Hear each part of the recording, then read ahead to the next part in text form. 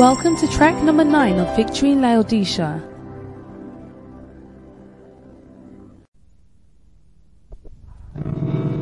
Touching my soul and changing my heart, yeah, my spirit and my soul, filled with the power of the Holy Spirit.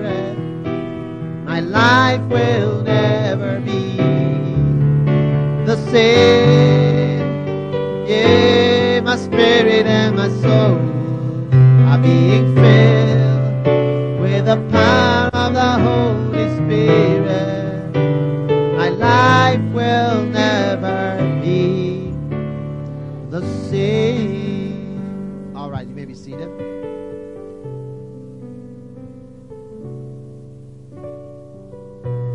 Now, I was giving you 7 keys to the anointing. Is that not so? What was the first key?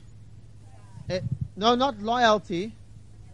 You must have a desire for the anointing. Number 2, you must follow the man of God closely. Number 3, take the word of the anointed man seriously. Number 4, what? Pay the price for the anointing. Number 5, you must be loyal. All right. Number 6, you must be a servant. Number 6, you must be a servant. Amen. Number 6, you must be a servant. Now, there are many of us here who would serve a white man, but you would not serve your pastor. Careful. You would serve a white man. I notice sometimes you will see people are very subservient towards the white man because maybe we are used to serving him. Is that not so? But when it comes to spiritual service, to serve the Lord, amen. Are you listening to me? We find it difficult to serve. I want you to know that God anoints people who are servants. Amen.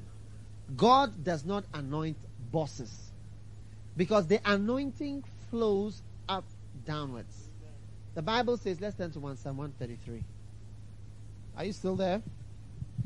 Behold how good and how pleasant it is for brethren to dwell together in unity. It is like the precious ointment upon the head that run down upon the beard, even Aaron's beard that went down to the skirts of his garments, as the dew of Hermon, and as the dew that descended upon the mountains of Zion. For there the Lord commanded the blessing, even life forevermore. Amen. Now, notice, are you there? First reason why you must be a servant. And let me tell you something. I'll tell you. Can I tell you a secret? You see, many times there are people who say to me, Pastor, Bishop, for you, I remember once we had a church somewhere, and somebody said to me, we don't have a problem with you. It's this guy, the pastor, here. He is some way. You get it? And I have come to see through the years that anybody who has a problem with the pastor whom I have put there has a problem with me. And I thank God that I have not been fooled by that thing. Because you see, when you think that, like what Jesus said, he that receiveth you, receiveth me. I've come to see that it's so true. One time there was a pastor who was always having a problem with the person who was immediately over him. Always. Caused one conflict after the other. And I was always watching. And I always said to myself, this guy, he has a problem. Because he's not flowing. And it was like with me, there's no problem. Very nice, respectful, very flow. Then one day, it happened with me. And I said, there it is. The same thing that you are having with this pastor all the time. Only that I have not brought myself for you to manifest your things on me. You see, that's why Jesus said, if anyone receives you, the person is receiving me. So if you don't receive that person, you are not receiving me. Amen. So if you are going to be a servant, oh yes, I'll be a servant of Jesus in heaven. God has his representatives here. If you serve God's man here, you are serving him. I said, are you sure about what you are saying? I'm very, very sure about what I'm saying. I'm the one you are dealing with. You may think you are criticizing man, but you find that you are criticizing God. Careful. You see, when you are doing something, thinking you are doing with somebody, and you find out that it's not the person. I had a friend once. She thought it was me. I think she came to a program. I'm not sure of the details, but she came to a program like maybe how you are sitting here. You get it? Like, Carrie, you get it? You are sitting here. Or let's say you are sitting here. And then maybe the person thought that it was me also sitting behind there. But I think she didn't check. You get what I'm saying? Now the person was a friend of mine. So the person would like maybe take the pen and just hit that person's leg. Or maybe scratch the person's knee. The person thought it was me, but it wasn't me. So throughout the program, she was just doing that to the person. Then she turned around, it wasn't the person. She wanted to disappear into the ground. Because the person you think you are doing it, that is not the person at all. It's somebody else. You want to disappear into the depths of the ground. Is that not true? Careful now. So you may think that you are criticizing the pastor, but you find that you're criticizing Jesus. You may think you're attacking Pastor Clifford, but attacking me directly. Because that's the order by which the thing goes. Careful.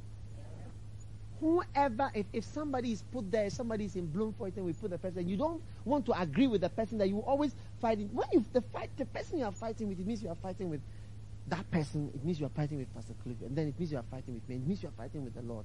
He that receives you, receive me. He that receiveth you, receiveth me. He that receiveth you, receiveth me. He that receiveth you, receiveth me. If you receive him, you receive me. If you reject him, you reject me.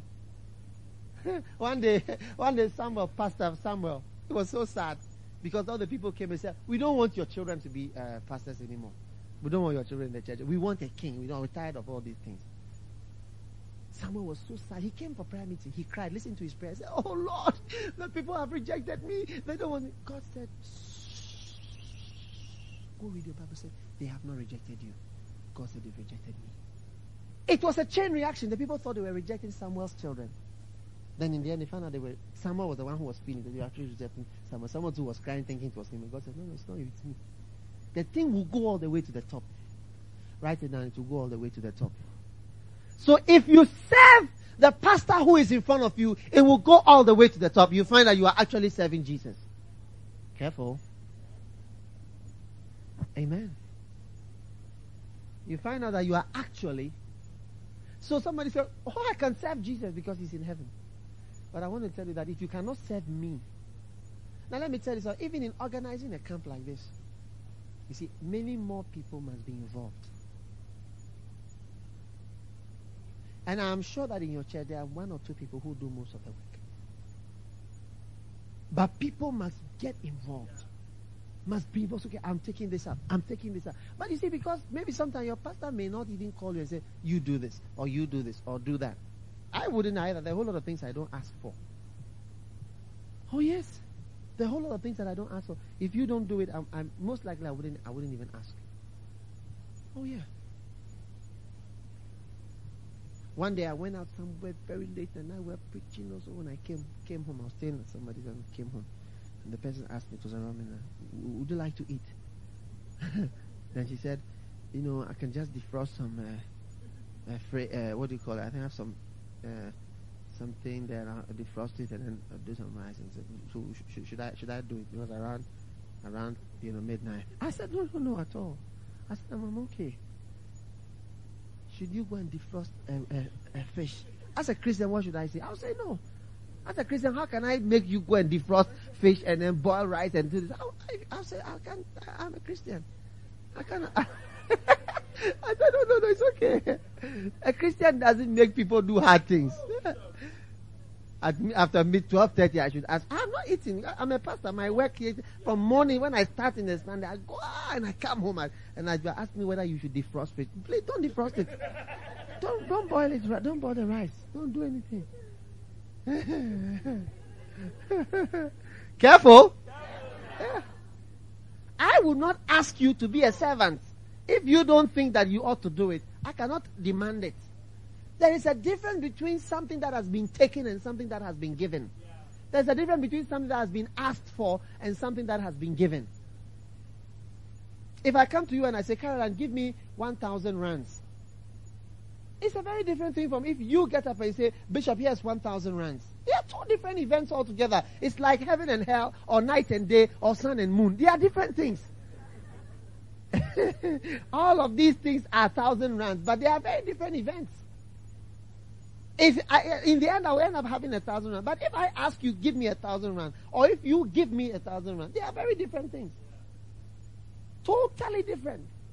And so if you ask me in the middle of the night, should I go and defrost rice? I'll say, no, don't defrost rice. It's 12:30 in the night. How can you defrost rice at 12:30 in the night? I'll drink tap water and sleep. Yeah. And I'm saying that a pastor may not call you and say, please can you do this? Please can you come here? Please can you do this? But you have to see that I've got to help. I've got to serve. It is servants who become anointed. Joshua had a title. He was called Joshua, the servant of Moses. Have you ever wondered why Aaron never took over from Moses?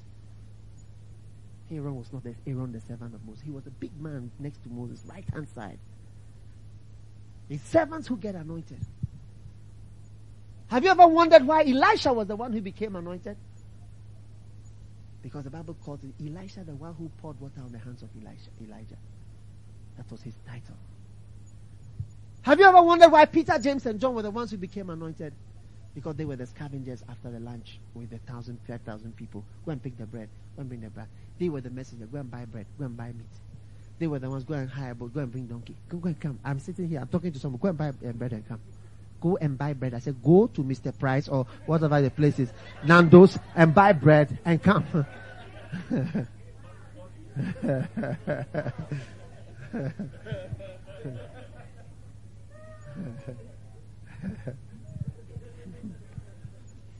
Jesus sat there and sent the people.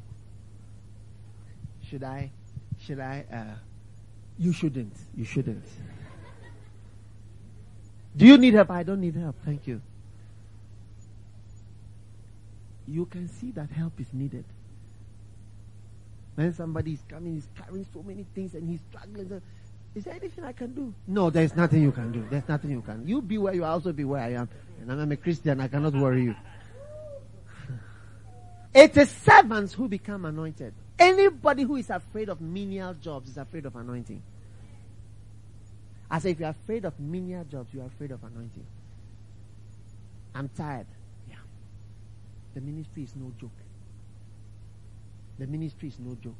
If you follow around somebody who is ministering, you will find out that I never knew it was like this. You will never know till you do it.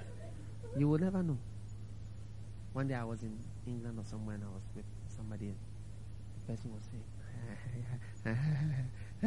I didn't know it was like this. He said, sometimes when we see you, you've traveled and you come and you go, you feel that, it's like you're really enjoying, having a good time. Careful. So, people, if you want to start by serving your pastor here. Take over. When you see he's struggling, say, take over. Say, look, I'll be here. You do this. I'm taking all this. Forget about this. I'm doing it. A camp is being... Me in Accra, I don't do anything. I don't do anything. Having convention, I just come. Just come to the program. People are working. I said, people are working. Yeah. I just arrive. I go to the airport. I go and I return. I don't think about anything. People are doing things. Because if we're having a program, we go. And that is it. People are moving around. People are moving and thinking. Cars are moving. Phone calls are being made. People are organizing. Bags are being carried. What do you think you are, Mr. Big Staff?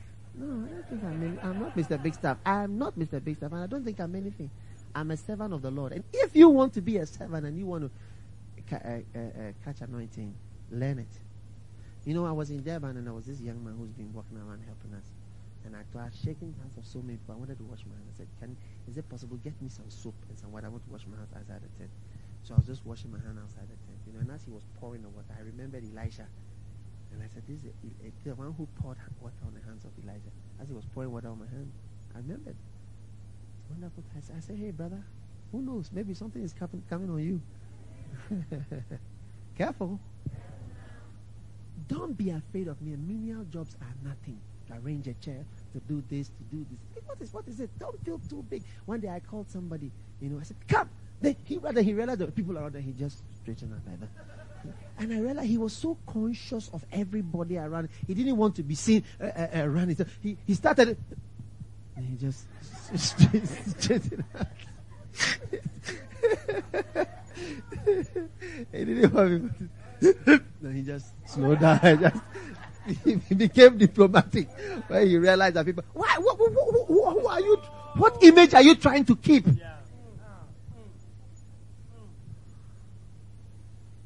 Brother, remove all your airs. Leave them outside. Proud people. I love something that I saw in this book, in Rejoiner's book. You know what happened? He was holding a cloak of humility like this. Please, Dr. Mouse, can you come and let me help use you? Please come with your cloak.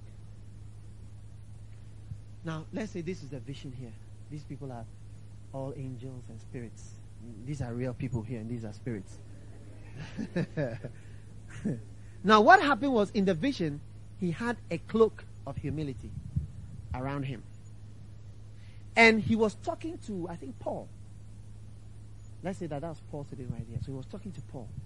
And as he was talking to Paul as well, then he looked at his cloak and he felt it looked a bit old, but it was a cloak of humility. So he took off the cloak. He took the cloak. As soon as when he took off the cloak, everybody here faded away. And he couldn't see them anymore. When he took off the humility. And Paul, he couldn't hear the voice and everything just faded away. And then he took the cloak and put it back on. Humility. And suddenly he could see what he couldn't see when the humility cloak was off. It's like with humility, you see so much more. You see clearer. God speaks to you. But when it's off and it's pride, you can't see the things. You can't, as I preach, you don't even hear. You don't even see because you are a big man. Careful. The cloak of humility. In fact, even it's an amazing thing, and it is true that when you are very big, you can't even hear from God. He can't reach you. That's why the Bible says, for you see your call in 1 Corinthians 1:26. How not many noble, not many rich, not many mighty after the flesh are called. Not many. It's not common to find many big people. Because not many of great so-called secular people can be humble to receive and to hear. So keep the cloak of humility. And that cloak of humility will let you bend over backwards. To work, to be tired, to do something extra. To be tired for once. To sleep late and wake up early. For God. It's nothing bad. It's servants who become anointed. If you're ready to serve a white man, why wouldn't you be ready to serve the Lord? Why don't you offer yourself and do something? If there's food to be made, help in making the food. If there's something to be done, do it. Keep the cloak of humility on, and you will see all this. They just appear. I'm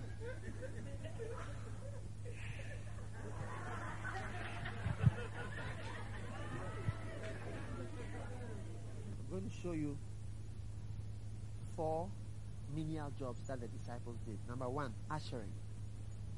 Ushering. John chapter 6 verse 10.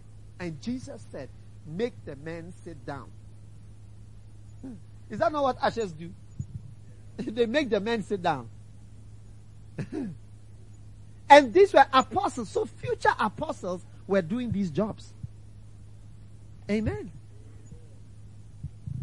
Number 2, they were waiters. Waiters. John chapter 6 verse 11. And the disciples distributed food to them that were set down. Is it not a waiter's job? So ushers, waiters, distributing food to them. John 6:11.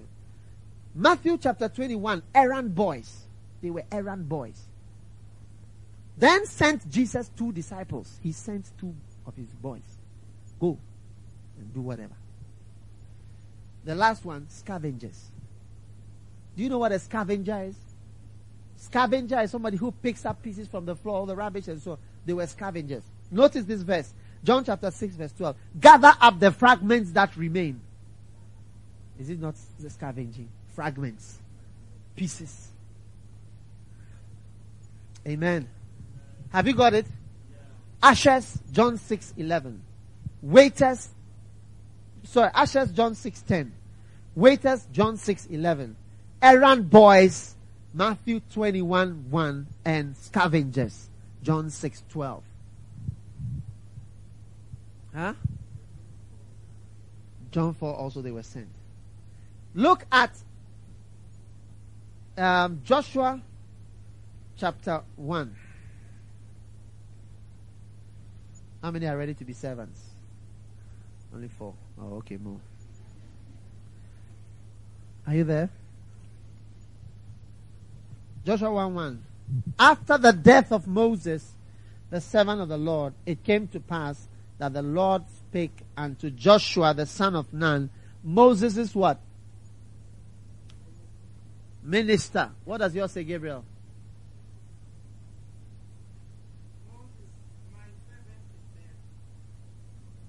Read it, read on. After the death of Moses, the servant of the Lord said to Joshua, Moses said, Moses, my servant is there. Moses 8, okay. This one says minister. Assistant. Okay. Huh? Now yours says 7. Yeah. Amen. So Moses was working with Joshua. Then 2 Kings chapter 3 quickly. I just want to show you those scriptures and then we move on. Verse 11. Yeah. 2 Kings 3:11. But Jehoshaphat said, is there not here a prophet of the Lord, that we may inquire of the Lord of him?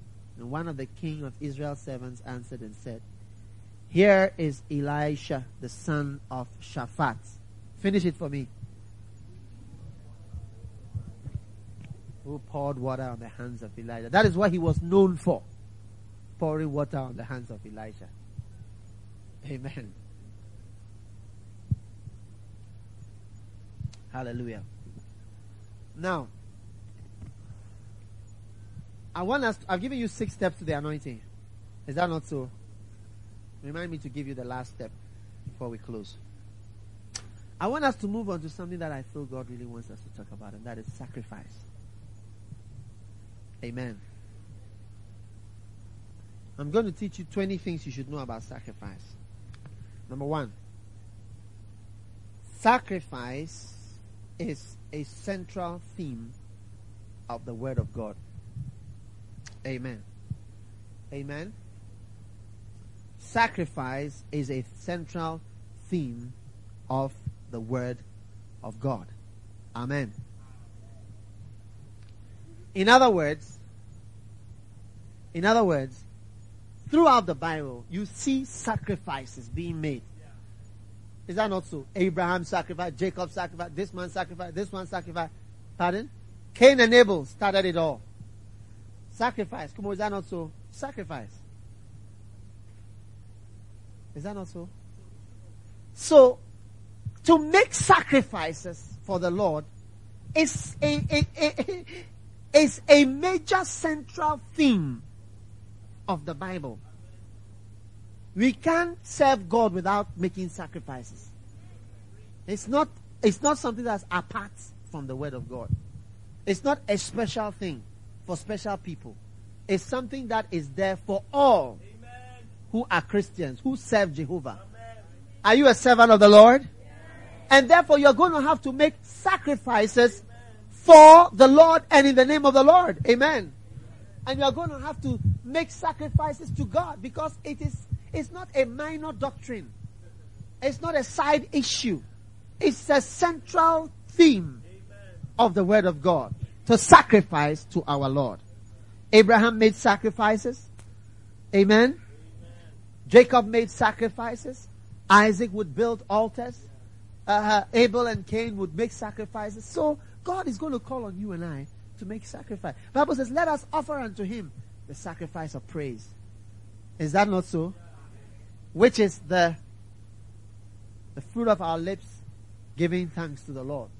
Amen. So we are still going to make sacrifices in this day and age. Adele, without those sacrifices, it's not Christianity. It's something else. I said something else.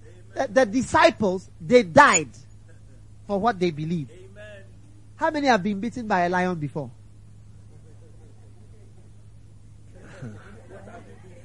You have not been beaten by a lion. You have not been beaten by a lion. Look, they were fed to lions. They were fed to lions. Caroline, if you were asked to be fed to lions now, I don't think you'll be happy about it. You'll not be happy about it at all. But in those days, to be called a servant, and somebody was speaking about 1 Timothy 3 once, and he was saying that, you see, in those days, it was such a terrible thing to be a Christian or a leader. That is why he said, if anyone desires the office of a bishop, he is desiring a good thing.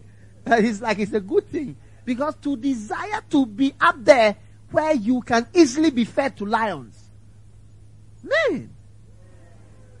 And many people today are doing the work of God because they think they will get money. Oh, okay, I will travel to this. I will fly. I will do this. I will do that. That's a deception. The work of God involves sacrifice. I've been beaten by a lion before. Oh yeah, I survived.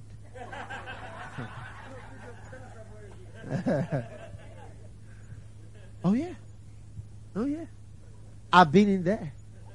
I've been in there with lions where they wanted to choose. And you see, if I show you the scar on my leg of a lion that tried to bite me, but I was just delivered by the hand of the Lord.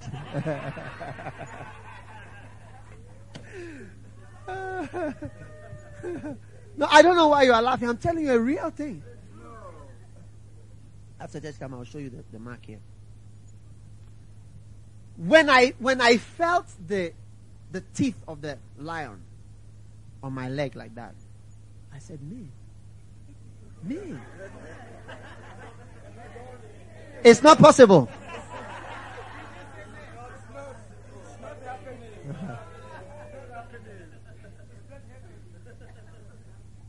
Now, I cannot imagine. Now that was not a grown lion, but it was just about a month or two away from where you could not be with them anymore. You couldn't go near them. So just 1 month, 2 months more. They wanted to eat us. Just a few more days and human being cannot be there. So when the thing held me like that, I said, in the name of Jesus. Now I cannot imagine you know, if you ever watch a lion attacking the buffaloes and so when they jump on them and they land on them, it's just the big mouth with the teeth. That is just you have to pray about it that you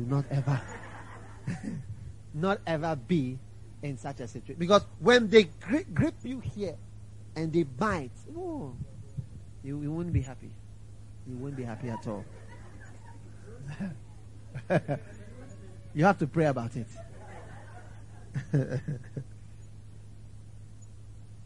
And that is what people went through to be Christians.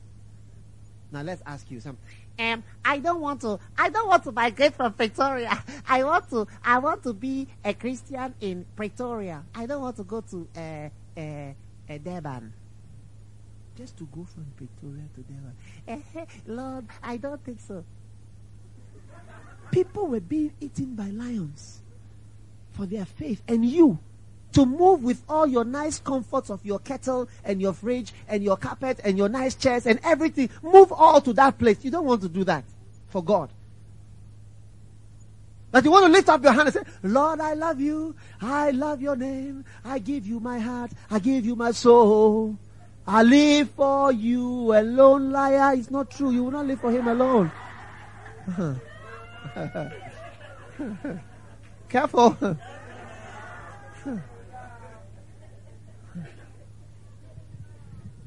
You wouldn't want to move. You wouldn't want to do anything when it comes to paying tithes. And the Lord knows that I have a lot of problems. No, it's unfortunate. You see, the church is a phantom of what it used to be. A phantom. Today, the church measures its success by the riches of the church and the riches of the members and the levels of comfort. But thou hast gold and hast need of nothing. And there's no pain and no sacrifice and nothing is given up. I say, my brother, when I felt this thing, I felt to myself, I will never forget the feeling of that. After church, I'll show you. I'll show you my leg. I got this kind of all here like that. I said, I'll never forget the feeling of it. Because that, if the lion's head was bigger, you see, my leg would go like, it would just fit. It's gone. The whole leg would be off. And if it was to get me here, I have to pray about it.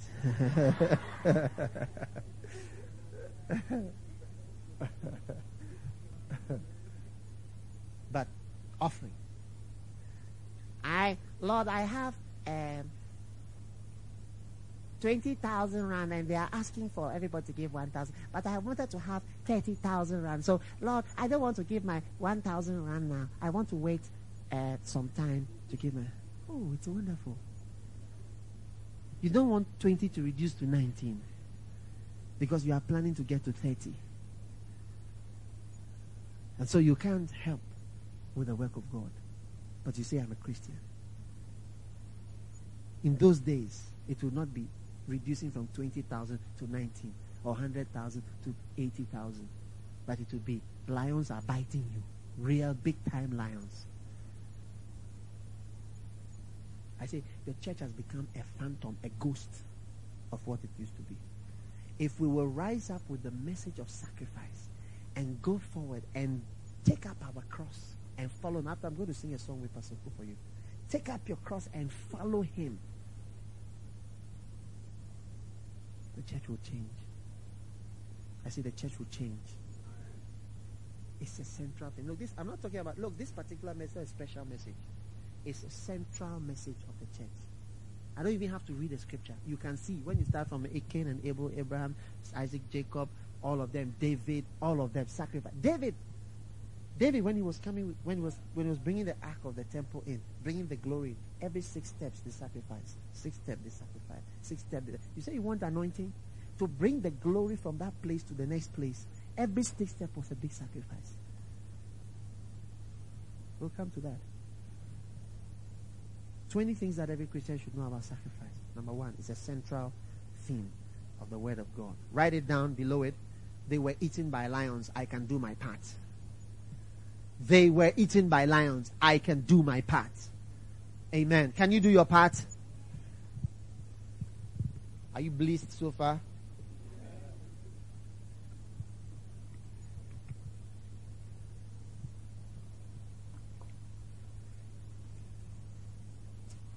The next thing that you must know about sacrifice is that sacrifice is, you must sacrifice to become fruitful. You must sacrifice to become fruitful. You know, I can preach this particular message for 4 days. We will never finish. I had a camp recently in Maryland. I just preached sacrifice from day 1 to 4. It was like a camp meeting. I wouldn't get tired. And it will get finished. It's wonderful. You must sacrifice. Is it Tama? Tabang. To be fruitful. No. To be fruitful. Joey. To be fruitful. Amen. Peter. To be fruitful. What's your name? Kelly. To be fruitful. To be fruitful. Now write this down. Sacrifice is the missing ingredient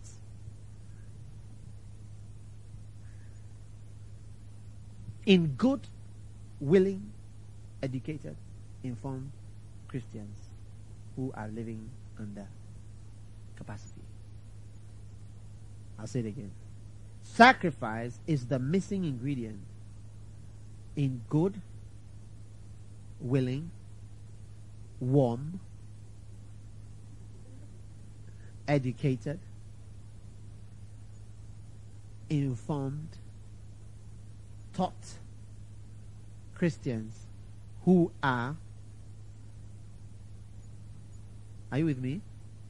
Who are living and bearing fruit under capacity.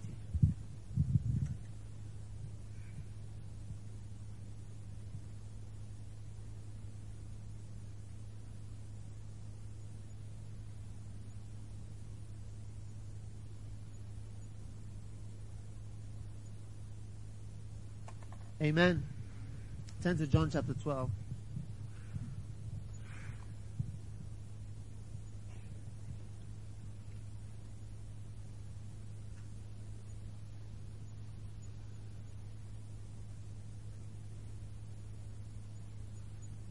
Lord, I give you my heart. I give you my soul. I live for you alone. Every breath, every moment I'm away. Hey, the song is big, oh. This song can be re-sung. Rents, I give you my heart. I give you my soul. I live for. Rents, every moment I'm away. For the rents. I sang this song for the church in America. I said, dollar, I give you my heart. Dollar, I give you my soul. I live for you. That's how some Christians should sing it. I live for you. I give you my heart. I give you my... Every breath that I take and every moment I'm awake. Dollar, have your way. Careful. Dollar, have your way. Rands, have your way. Is that how I say rands? Rands. Rands. John chapter 12.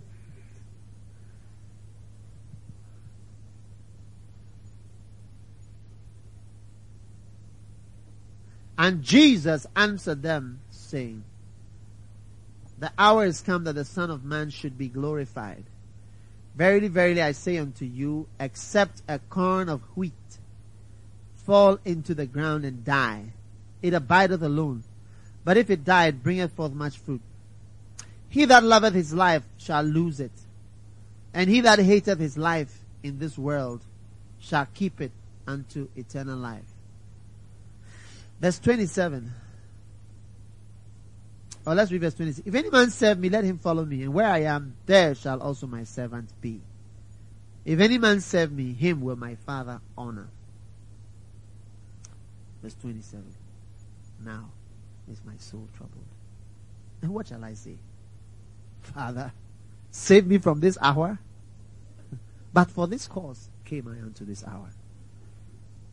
Father, glorify thy name. Amen. Brother, listen carefully. This is very important. Shake the person next to you. Say, brother, this part is for you. Amen. Notice.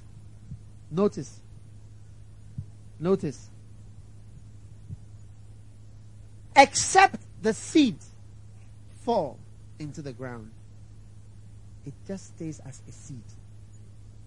You see, you, especially you, are seeds. What is seed? Seed is something that has been developed and nurtured and has come out, and within that seed is now the potential for every great thing. Now, before that, and what is happening now, as I keep preaching to you, and I'm teaching you at this camp, I mean, we started last night, and we are here again. It's now evening. As I keep teaching you and feeding you, this is the the nutrients and the ingredients are coming from the roots of the tree, and they are coming up into the leaves and into the tree, and the seeds are being formed. The potential is being formed and wrapped nicely in a nice packet called Lulu, called Joey, called Tamang, called Swindy, Swingly, huh? Swinginde, Simbongile, and Sibongile. Sibongile. Sibo. What is Sibo? Cape Town. Nicely packaged. Because of course the seed, the nutrients, the water, and the fertilizers and all these things have been put into nicely packaged. It's called Oku. What we need now is to plant the seed. That's the message I preach. Where do we go from here? Anywhere. You see, that's the answer. Anywhere. To the uttermost, anywhere. At time we come when we are having camp meeting in South Africa. We have to have southern and then northern people. Because there's so many.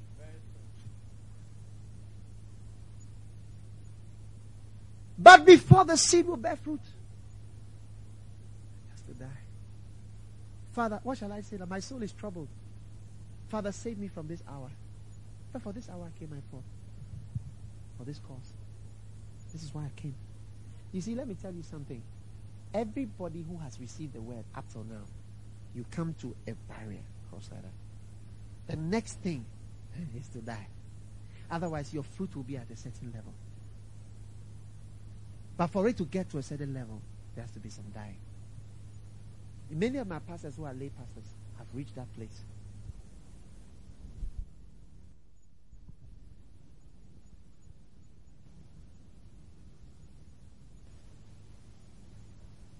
And so God will prepare you and prepare you and prepare you. Then He'll bring you to the point of pain. He will call on your money. He will call your time. And He will call you to give up things in your life and your life itself. If it is not, then the Bible is not. Then the Bible is not true. And there is nobody. Look, you see me standing here. What I've been through before I'm standing here, and the risk and the step that I've taken. You see the church working now, so it looks as though the church is working. You were not there. You were not there. Even to have a church like this, it was a good thing. But the step that I took to be here today, people look and join the church. Oh, Bishop, I know him. I used to know him. He was this. You used to know me. Nice that you used to know me. But then, at that point, I gave up my life and everything that I was there and sacrificed. Look, you should have seen my mother-in-law. She was very worried for her daughter. You would have been worried for your daughter. Because you see your daughter is going with this crazy guy. Instead of him doing something sensible, he says he's a pastor of some few nursing young boys and girls, and he's giving up his medical stuff, everything to stay with those few people in a hospital canteen.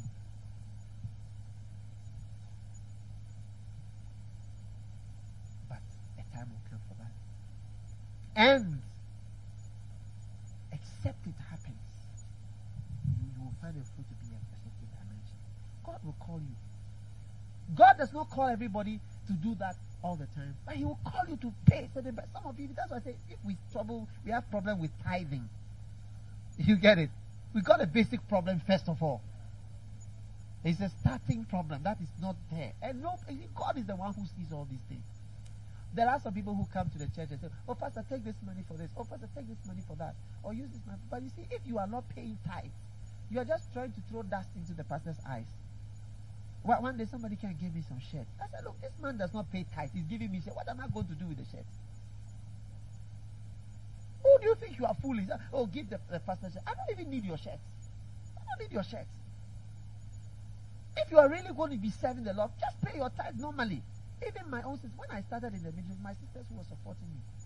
There was few nurses, and so there was nobody. There was no way the church would. It was my big sister. I talked to her. I said, "Beatrice, give me money every month to be, so that I can be a pastor." Every month she sends me money. I've changed it. A time came, I said, the church has grown to the point. You just pay your tithe normally like everybody else. God bless you. You've done your part. You have made a bridge for me to cross. God will always remember this bridge that you made for me to walk on. Perhaps if he had not made it, I would not be where I am today. Yeah. I said, you just pay your tithe normally like everybody else. Amen. If I wanted, I would have, but it's my own sister. Same father, same mother. But a time comes when God, because that's why when we got a problem, like, I don't have time for that, I can't come, I can't this, and then, you got a problem. You will do nothing for God with that kind of attitude. Look, it costs something. So I would like to be, I want to be with my children. How to be? You want to be with your children. Everybody wants to be with his children. But if you don't pay the price also, you may think you are being with your children. One day you'll be surprised that your children are not what you thought you were bringing them up to be. But even as you sacrifice the Lord himself will look at them and say, let me help you. Because you see, sometimes you look and how does this one turn out well, this one doesn't turn out. It's also the grace of God. You can do, can't you see there are a lot of homes, they try to do this, don't allow them to do this, don't allow them to do it. In the end, there are some monsters. It is God at the end of the day who will also make your children turn out to be a proper person. Thank God you are sitting in the church today. Perhaps your parents even didn't contribute to you coming to sit in the church here today. They didn't even tell you to. But God, by his grace, just rescued you and brought you in. So also he will rescue your children and bring them into the house of the Lord. Amen. And people have all sorts of reasons. My school. I came here to study. I don't want to have any problem. Yes, we all don't want to have any problem. But the sacrifice that you have to make, you may have to make sacrifice about your leisure time, and your resting time, and your chatting time, and your sleeping time. I've been in school. I've gone to school longer than most of you here. Oh yeah. I've been to school for many, many years, and throughout my school, the time I never failed any exam. I did well all the time. I was one of the best students all the time. But when I go for my all night and I come, I sleep more than you see me learning. One time during my third year, I didn't sleep for 6 weeks in the night. For 6 weeks together, I didn't sleep in the night. I was preaching, doing my normal work. Then I come, I slept in the afternoon from 2 to 6. Then I wake up. That is it. I don't sleep again for the morning.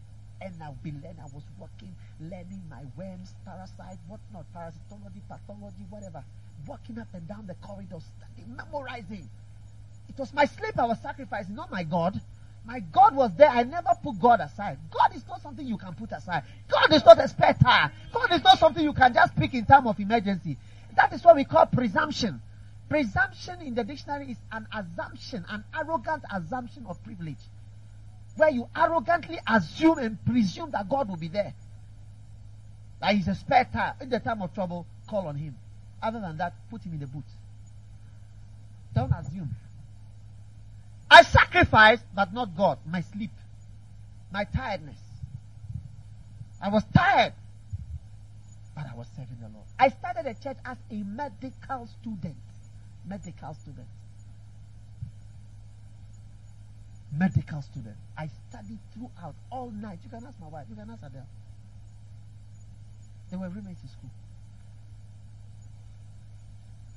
And I was studying day, night. I would be working. Sometimes I'd be tired. I play music. I'd be workman, learning, reading, studying, memorizing. When even I go out for meetings, I have questions and some small things that I have to in my pocket. When I'm going and people are quiet, then I'll take it out and I'll be reading. And I'll study, I'll put it back. And as I'm moving. You see me moving around, but I don't know that pathways and biochemistry, various things are passing through my mind. A time came, they began to call me magician in the school. Because you see, God also gave me wisdom. Because I was so, God gave me wisdom on how to pass the exam. If I have a big book like this, join this book and this book. If I have a big book like this, God gave me wisdom on how to pass. He said a big book like that, maybe pathology or biochemistry. God gave me wisdom. Actually, he showed me I don't have to read all. I never read all my books. Oh no. How to pass an exam. Somebody once told me, said, the point is to pass the exam, not to have the knowledge. After you pass, you can have the knowledge. Because if you have the knowledge and you can't pass, you stay at where you are. But I had the knowledge as well. Because if you can pass the exam, you have the knowledge. Especially medical exam. Because medical exams, you go for orals. You sit there, 8 professors are there, they are talking to you. You have to have clinical. You have a patient there. For 30 minutes, you are discussing the patient, analyzing, showing them symptoms and signs on the patient. Short case, long case. It's not a small thing. If you don't know, you can't pass.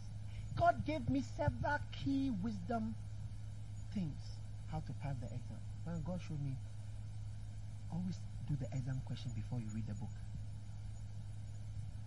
So, we used to call it magic. I just think of questions, and then I look at the question. I never read just a book like that. I look at the question, then I look at for the answer in the book, and I read it. So I read one question, then I come to the book. Question, and I come to the book. By the time, if you see my textbook underlined so many places, you would think that in fact this guy, he's a very wild reader. He has read so much and he has underlined so many places. And that is the reality, because I was guided, and I always remember because I remember it was a question. Even when I remember Beckman, so I was using wisdom to answer questions. I mean to pass. I always pass well. Top always. One thing the Lord also told me, showed me, not that the Lord, but it was a wisdom that the Lord gave me. When they are doing clinical exam and going on wall, I told me stand in front always. So when they're going around the professor and let's say about 8 medical students and they're going around, I'll just be by myself when we get there. Because you see, it's those who don't know who are at the back. I mean, I didn't know, but I was just standing in the front. But when he sees me there, he knows that I know. Who is behind you? Come. What is this? And I just say, Lord, thank you for delivering me. Save my soul.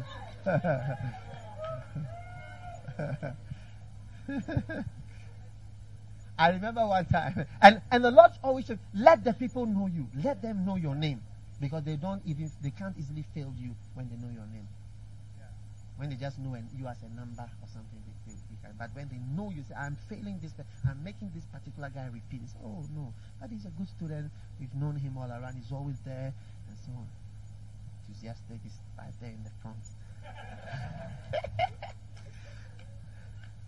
So I sacrifice, but not Jesus. Something else. Time. Pleasure. How do you say pleasure? But not Jesus. You say you are a student. I've been a student more than you. I've been there. I've been in there. Are you there? Are you listening to me? Amen. Sacrifice. God will call on you. And you see, at every stage of life, there's something to sacrifice. My wife has something to sacrifice. Pastor Clifford's wife has something to sacrifice. Pastor Clifford will also have something that he has to sacrifice. Caroline will have something to sacrifice. Dr. Mills will have his own thing that he has to sacrifice. He will have, Franz will have his own thing. Dano will have something. Everybody has something that he will have to sacrifice. I have something I have to sacrifice. Oh yes. Oh yes. And if you don't sacrifice, your fruit will be at a certain point. In my house now, for instance, I have to just disconnect my phones. I can't stay in my house with the phones. I just have to turn on the phone because everywhere is ringing. Everywhere is ringing all the time. And the Lord said, if you want to pray, you have to turn off the phone. Otherwise, you can't pray again. It's not possible to pray. There are certain steps I have to take. Otherwise, it's not going to work. Some of you are going to have to cut off. I won't watch television again. That's all. I watch television only on Saturday. Or I watch television only at the news. Apart from the news, I don't watch anything. Oh yeah. I don't watch films. Some of you say, I'm going to the movies. You're going to the movies. I don't remember the last time I had such time for such a thing. Going to the movies. You know the latest films. Huh? Pearl Harbor.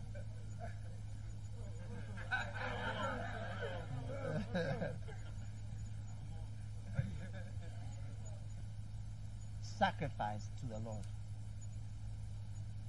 Amen. But don't sacrifice God. I've got a new beloved and I don't have so much time for evening service. Foolish. Foolish. I didn't mention your name, so don't get angry. I remember one lady, she got married. She didn't want to Come to church. It was all night. Said, my husband and I, we are doing whatever. She set her table, fork, her knife, everything nice. And then it was time for all night. She asked her husband, you have just got married. She asked him, I'm not going. Will you go? I am not going. Will you go? Because now you are married and you have a husband to lie by you to make you warm. I am not going. Will you go? Your face. And he didn't go. Then marital problems started. She was at the all night straight away. In Jesus' name, pray. Careful. So if you are going to sacrifice, look at other things you can sacrifice. Look around carefully. I said look around carefully and see so many things that can be sacrificed, but don't make it God. Amen. Because you always do what you want to do. You see somebody who says she doesn't have time for meetings. Then she gets a beloved. She has time for him every evening. Every day. They have time to go here, to do this, to do that. Hey! Where did the time come from suddenly? Where did it come from suddenly? I was looking at one sister in the church. She didn't have time for much. Then I saw her. She was going to do masters, MBA, master's program. She's a wife. She has a job. She's doing master's program. And she's married. She became pregnant while she was doing the master's program. She was moving around. She's going to be pregnant. I was talking with her husband. And she told me, she said, the wife has said that she will just go, she will deliver, she will come home, and she will go and do her exam. If she delivers that day, she will go and do the exam on that day. Oh yeah, and she did it. She was there and said, hey, Charlie, stop deliver. I'm going, I'll be back. You go, just deliver, then return. Okay, let's do the exam. She did it. Because she wanted to do it. Let me organize a church program and say, there's a church program that you come, it's around the time that you deliver. You will hear you will hear the thing that will be told me. You're not reasonable. Can you not see that the person is pregnant? He's coming to deliver this and that and that. You will see, to do the work of God. But here, the woman is saying it's like she's going to put a book somewhere and comes. I'm going to deliver and come right now to write the exam. Go, okay, I'll be back. And then she's going, have the baby, and they come back. Man.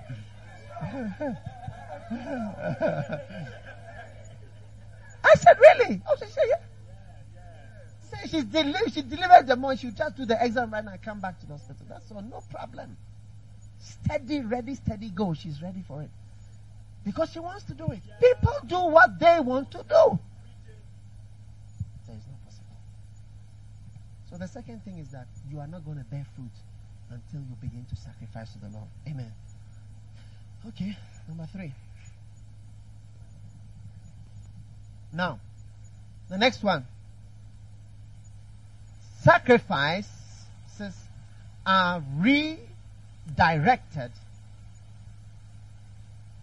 to other things by the Antichrist spirits or by the enemies of God. Amen. And then the next one is that sacrifice is prevented by an Antichrist spirit. Sacrifice is prevented by an Antichrist spirit. Amen. If you are against Christ, you always are against people making sacrifices. You are against God. Daniel chapter 8. Can somebody turn there? Somebody should check. Okay, Daniel 8:11. Kumo, Daniel 11:31. France, 2 Corinthians chapter 33, verse 21. And Dr. Mills, 1 Corinthians chapter 10, verse 20, please. Alright, whoever finds 8:11, Daniel 8:11, all these 4 scriptures are related to these 2 points. Daniel 8:11. That little horn set itself up as before God. Wait, let the people get ready. Are you ready? You can just listen, or you can, open the Daniel 8:11 if you want. It's up to you. I don't know if they are ready. Ask them.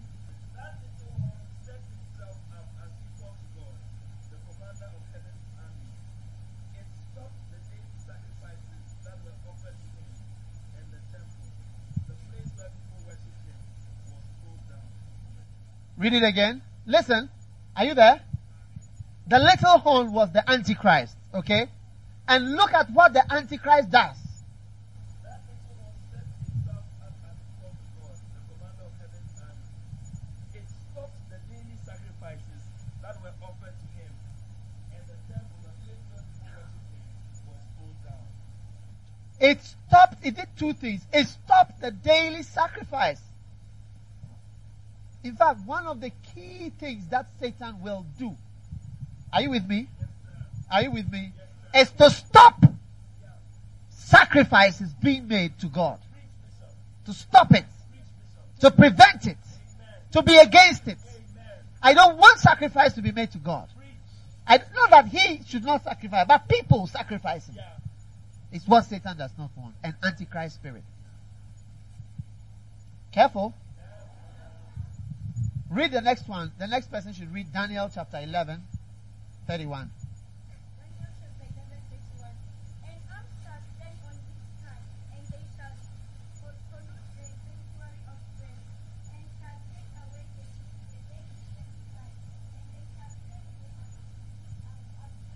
Abomination. Desolate. Read it again. Read it again. Read it again. Who shall stand? Okay. They shall pollute the sanctuary. Okay. Okay.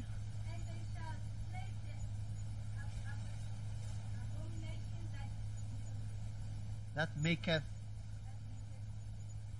desolate. All right. Now, notice. This scripture is telling us about, you can sit down. It's telling us about how, are you there? Satan will prevent the sacrifice and place an abomination in place of what the people were sacrificing. Now, in history, one of the Roman generals, when he overtook Jerusalem, he put a pig. He brought a pig into the temple and put it there for the people to sacrifice to the pig. In history, it's happened. And that is what is going to happen. Not only will Satan stop the sacrifice, but he will now try to redirect the sacrifice to something else. Careful. Next one. Who is the next person reading? Dear friends.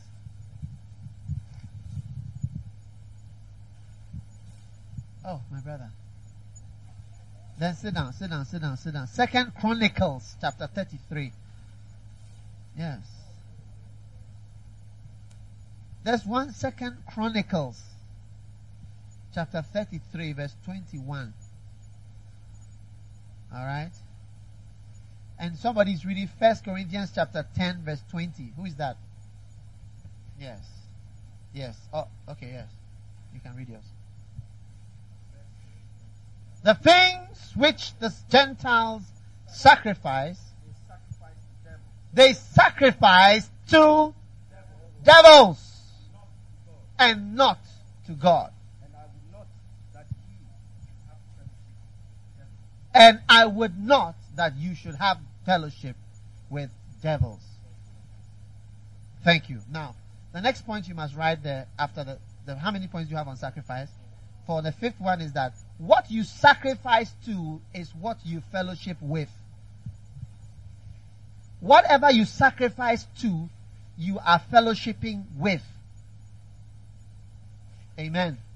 Now, Dr. Mills, keep your Bible open. Alright, at that same place, because you're going to have to read it again. Now, Pastor, who is reading in France? Have you found it? 2 Chronicles, chapter 33, verse 21. Read it. Alright.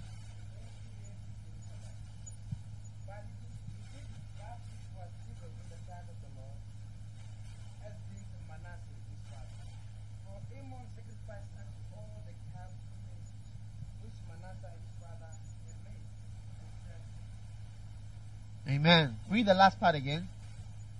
But he did that which was evil in the sight of the Lord, as did Manasseh his father.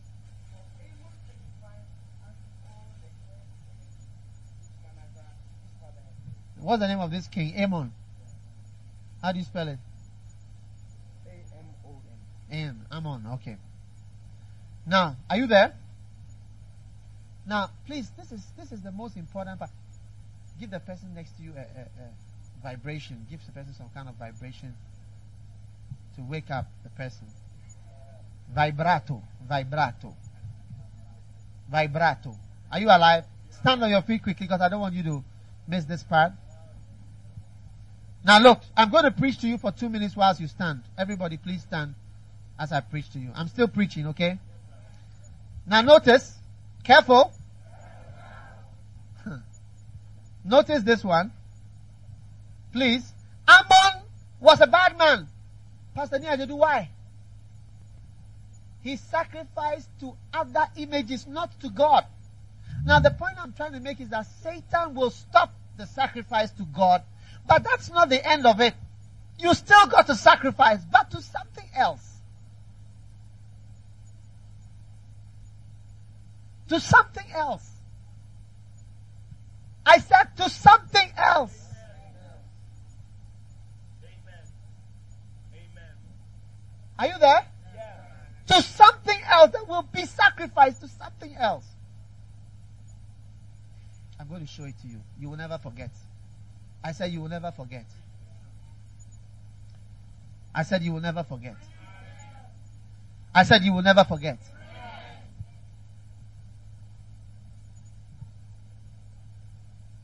Not only does the Antichrist stop you from sacrificing, but he will redirect you to still sacrifice, but to something else.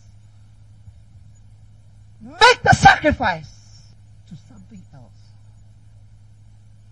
His first stage is to stop you. Why are you going to church so much? Why do you pray so much? Why do you have time so much for that? Why do you make so many sacrifices for this? Stop is not necessary. He'll meet you on the road and talk to you personally and tell you, you are a bad person. You are a hypocrite. You are lying. All these things are because of that. This is the reason why you are doing that. You are a bad person. You have a bad motive. He meets you on the way, you feel so bad and you feel it's not necessary. Too much. It's too much. You're going there too much. Every day. Why do you give all your money to the church? He meets you on the way, talk to you personally. I say, I know Satan. I've seen him twice. I've seen the devil twice. One day I'll tell you about it. I've seen him twice. And he would tell you, stop it. It's not necessary. Why? What are you doing? But after that, he'll give you something else to sacrifice to. I'm going to show you with the people who work. All the people who don't want to sacrifice to God, they're sacrificing to something else.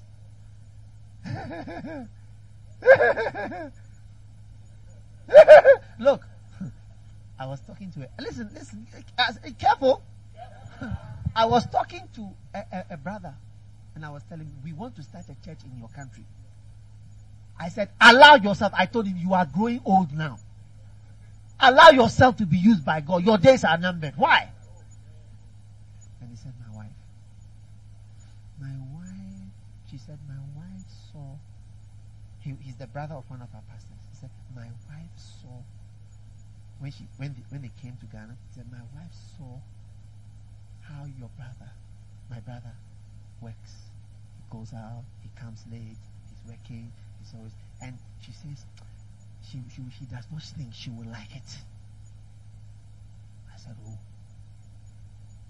So I said, what work do you do?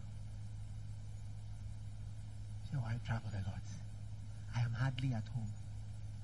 I am hardly at home. Sacrificing your children and your life and everything and your marriage, but for something else, for the computers and for the other work. Careful. Don't do it for God, but when it comes for some other reason, do it now. Sit down now. Do you like to sit down or stand? Standing was good, eh? Stand to your feet, brothers. And the brothers want to stand. Huh? Now the church has been divided into two. Okay, sit down. I'll let you stand again. The sisters couldn't stand up anymore. Now listen. Listen to this point. This is so vital, so important. Somebody said, Bishop, you're always traveling.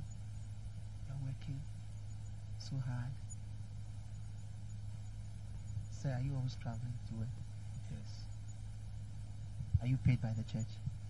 No. Why are you always traveling? Is it for the church? No.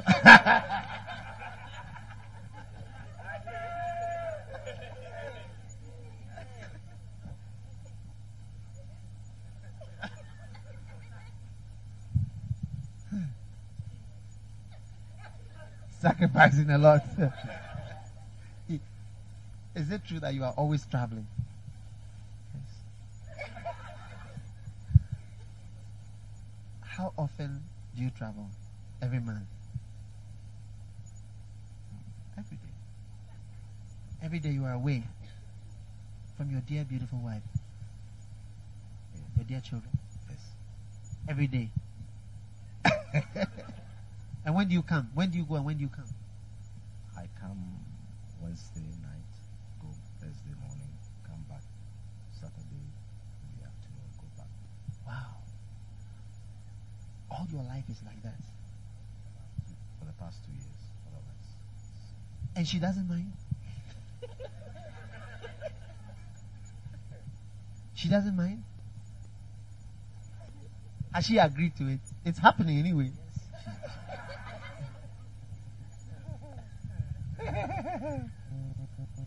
Careful. You see that they are sacrificing. You see, people will sacrifice. If people are sacrificing, anybody who is succeeding in life is sacrificing. They are paying the price for whatever they are doing. Day and night. Do you work? Yes. Where? Johannesburg. Johannesburg. Are you going to Johannesburg often? I stay there. Stay there. So you are away the whole week? Yes, Bishop. Careful. And why are you in Johannesburg? For what? For the church? No, In a different city. Where have you been all along for this? Pretoria. You're in Pretoria. So you've gone all the way to Johannesburg because of the church work? Pardon? No, For what reason? because I'm working. What are you working for?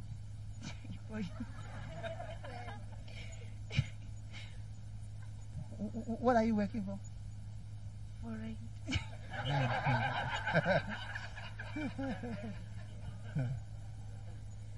You see, we don't want to accept it. That's real. We are sacrificing so much. Sacrificing so much.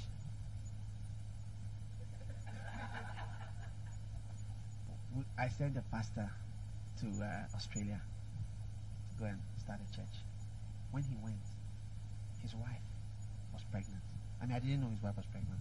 He was there. He was in Australia. Like, he couldn't come back, because, I don't know, so many things. He couldn't come back. He was going to start a church. So, his wife delivered in London, and he was in Australia. Then he called me from Australia and said, Bishop, my wife has had a baby. We've had a baby, boy or girl or whatever. I said, okay, great. God bless you. So I came to London. When I came to London, I was preaching. I think I was preaching about this. And I said, you see, Pastor, what's his name? Pastor Peter was sent to Australia. I said, listen. I said, his wife was here in London, and he was in Australia. And his wife delivered here, and he wasn't here, and he was in Australia. I said, I don't know, but I know, and I am sure that there are people in the church who said that why should he be over there? Why did the church send him there when his wife is having a baby here? Why wasn't he by by the baby. I said, I don't know. I've not heard about anybody who said it, but I know that some people will say that. And then people said, oh, they have said it already. Then recently I went to America. And there I saw some of my church members. You know, if you have a baby in America, your baby is American. I saw one of my church members gone there to have a baby. I saw her with her pregnancy. I said, wow. So I said, is your husband coming to America for you to have? Oh, no. I said, whoa. You are going to be here delivering and your husband will be there. And I was preaching about this same sacrifice. I said that, and the person was sitting there. I said, you see this?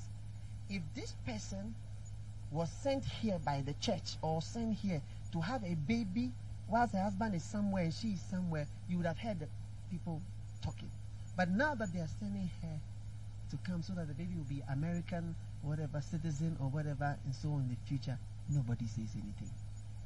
So the sacrifice is made, but for something else. The same thing.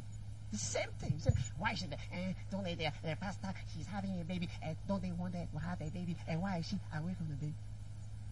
Careful. Please, careful. I should please, careful. I should please, careful.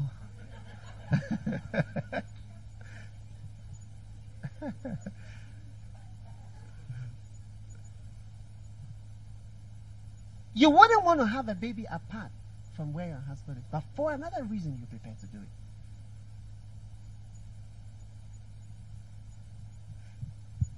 So another pastor, and I said, I looked at them because I'd sent him somewhere as a missionary. I was talking to them, and I said, your wife is going to America. I said, yeah, my wife is going to America. And I look at them. You see, the Bible says that the Spirit of the Lord shall be upon him. He shall not judge after the judgment of his eyes. He will not just look at things like this, but he will see beyond. And I said, from what I perceive, you are going to be a missionary in some country, and your wife will be in America. I feel that some people have been talking to you and telling you, or have made a comment that, you know, why is the husband there? Why is the church sending you to that place when your wife will be in America? And I said, is it true? They said, oh yes, some people have said it. And his wife is pregnant. He was going to be there, and his wife would be in that country. He would be in that country. His wife would be in America. So I said, and I put two and two together. And I said, brother, you know what? Because it's like they're newly married, just a few weeks.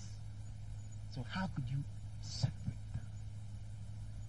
So I said, brother, I realize that people have made some comments and all that. I don't feel so happy about it. So you know what? Stay with your wife. Go to America with her. But I said, I will now send you to America. It's better. Not that I'll send you, but if you go, I'll send you. You know, there are two ways of sending. You can go, then after I'll send you when you've gone.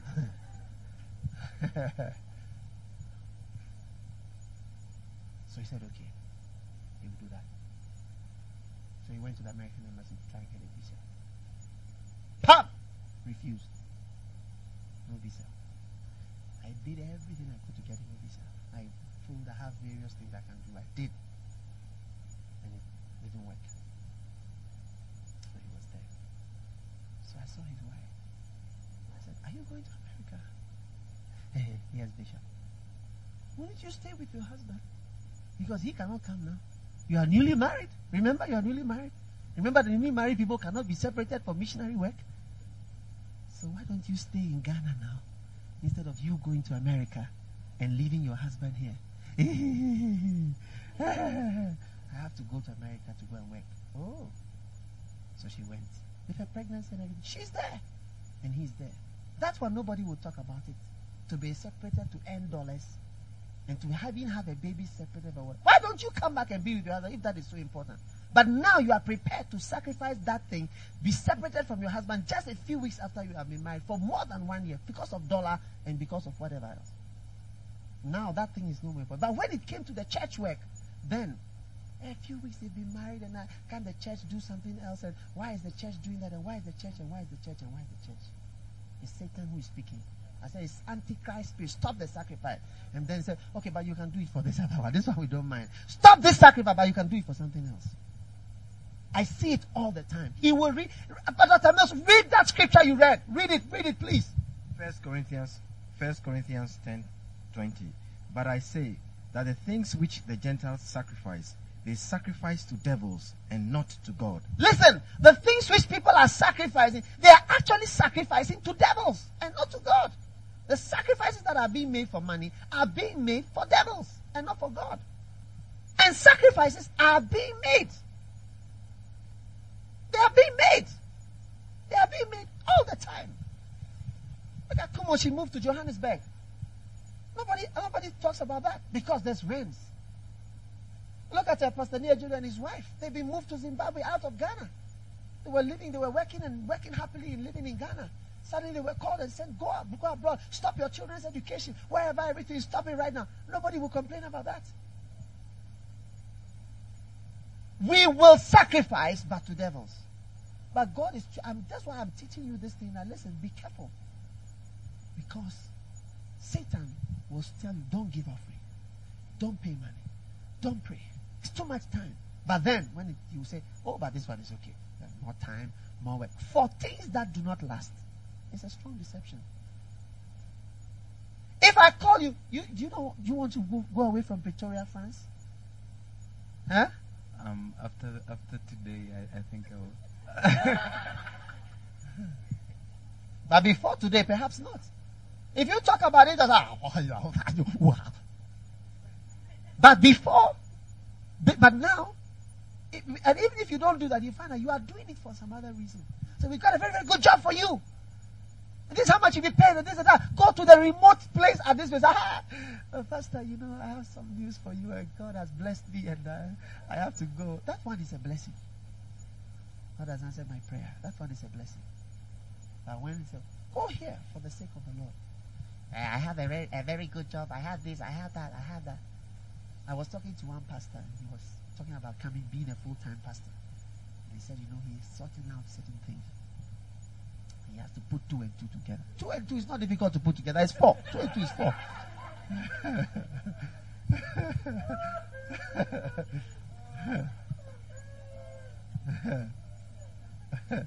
Some people are always putting 2 and 2 together.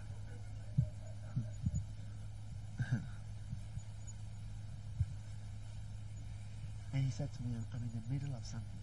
And so I was doing certain programs. I said, fine. Just carry on what you are doing. But I just want to tell you something. That everybody who serves the Lord is in the middle of something when the Lord calls. There's nobody who has finished everything and rounded up everything. We've rounded up things. Huh? Yeah. Exactly. The young rich man. He had not rounded up everything. He was in the middle of his project, and God said, I need you. My brother and my sister, don't be afraid today. Don't be afraid to sacrifice. It is sacrifice that will make you fruitful. Unless the seed falls into the ground and disintegrates, you will always be just as you are. Everybody who is doing something for God is sacrificing. Is paying. You see Penny? Penny came to Ghana. Yeah. Pay the price to come. Amen. Oh yeah. I respect him for that. I don't have time. Don't have time. But somebody will have time. Don't be surprised if God uses that person.